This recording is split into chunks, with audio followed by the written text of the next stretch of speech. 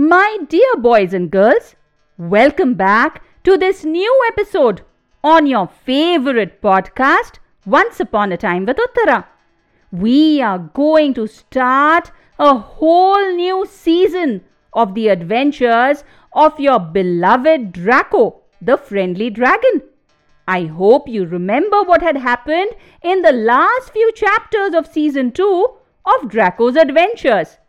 Draco had been mortally injured by his mother's claw, which had been plunged into his heart cunningly by Fireball.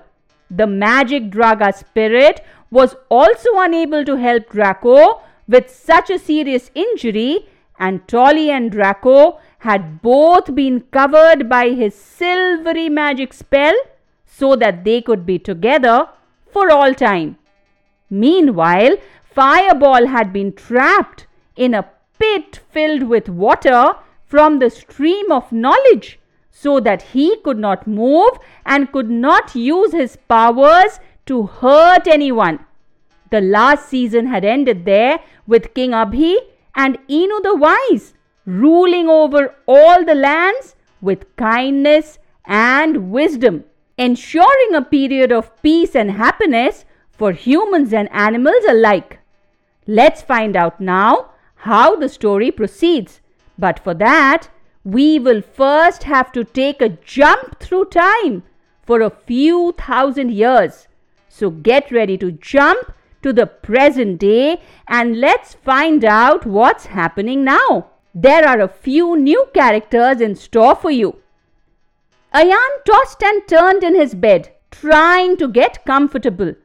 The young boy was 13 years old and generally a cheerful and a happy-go-lucky child. But for some reason, he simply could not fall asleep tonight. Next to him, his best friend Samir slept peacefully in his own bed, snoring softly. They both slept in a large dormitory that housed a total of 150 children in an orphanage at the edge of the city. Children of ages ranging between 5 and 15 years slept here together. The younger kids slept in a separate nursery with 2 nurses sleeping with them.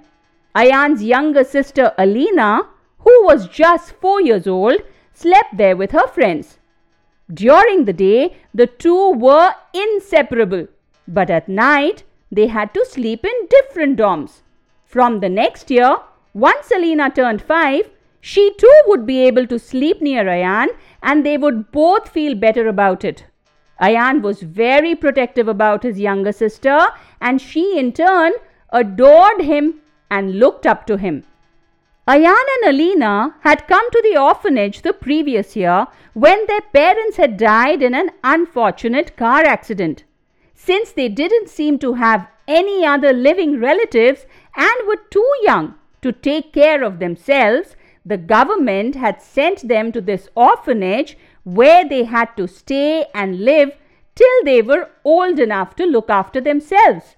The first few weeks had been very difficult for the children. They had both been close to their parents and the shock of losing them both was just a lot to take. The brother and sister had clung to each other and comforted each other as best as they could. Samir actually had been of great help to both of them when they first arrived at the orphanage. He had been living there since he was just 7 years old because he had lost his parents to a disease and his relatives had refused to take care of him. But the young boy was clever and resourceful and had decided to make the best of the situation. When Ayan and Alina arrived, he had realized that they felt as lost as he had been and he decided to help them both. And besides, the 3 children got along really well and by now had become fast friends. Ayan finally gave up on trying to sleep and sat up in bed. The dormitory was quiet except for the soft snores of some of the children. He got out of bed and walked to the corridor outside, which was much cooler. The clock in the hall downstairs struck twice, and Ayan knew that it was very late and that nobody was awake except for him at this hour.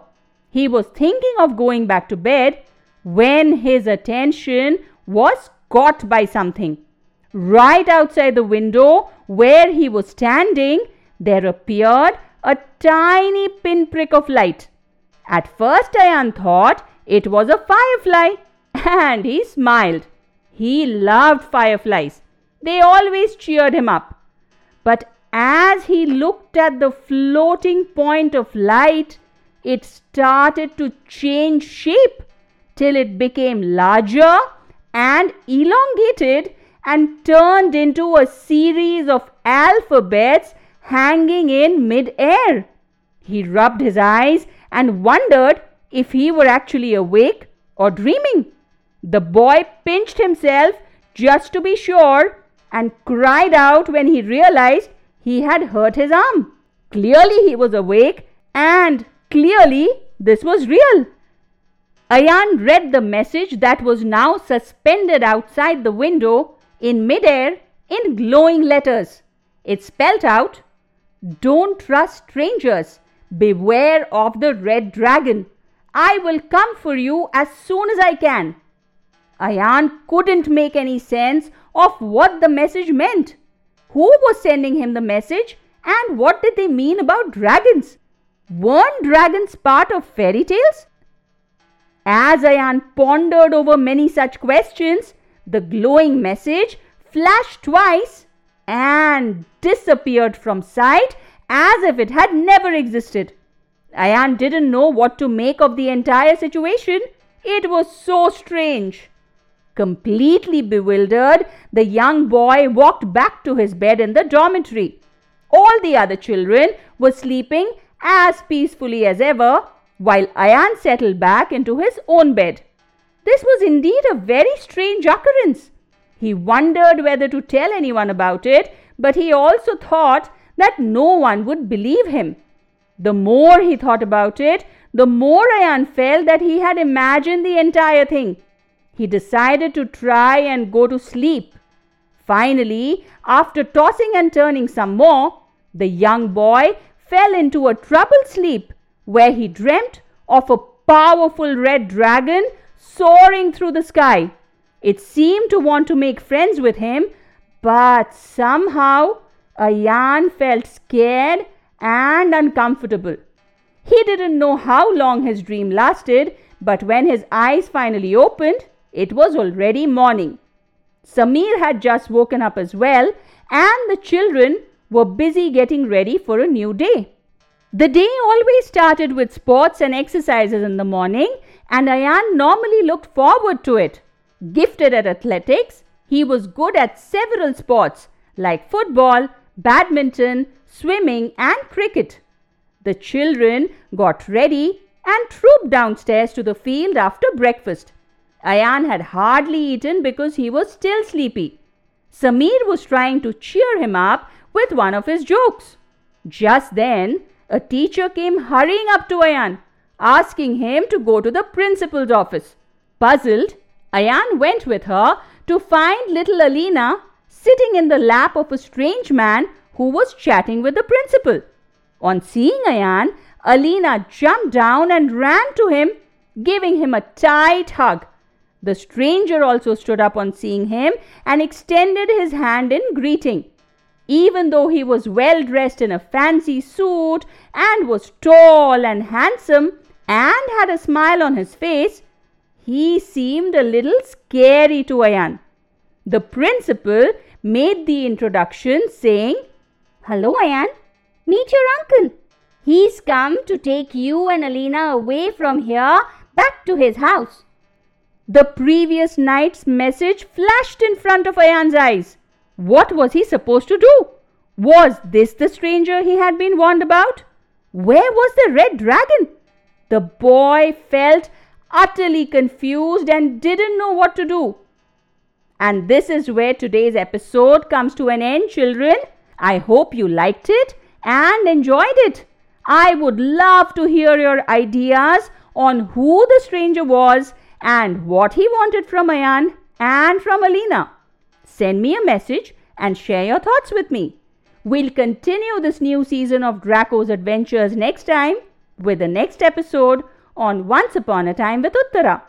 Until then, take care and bye-bye.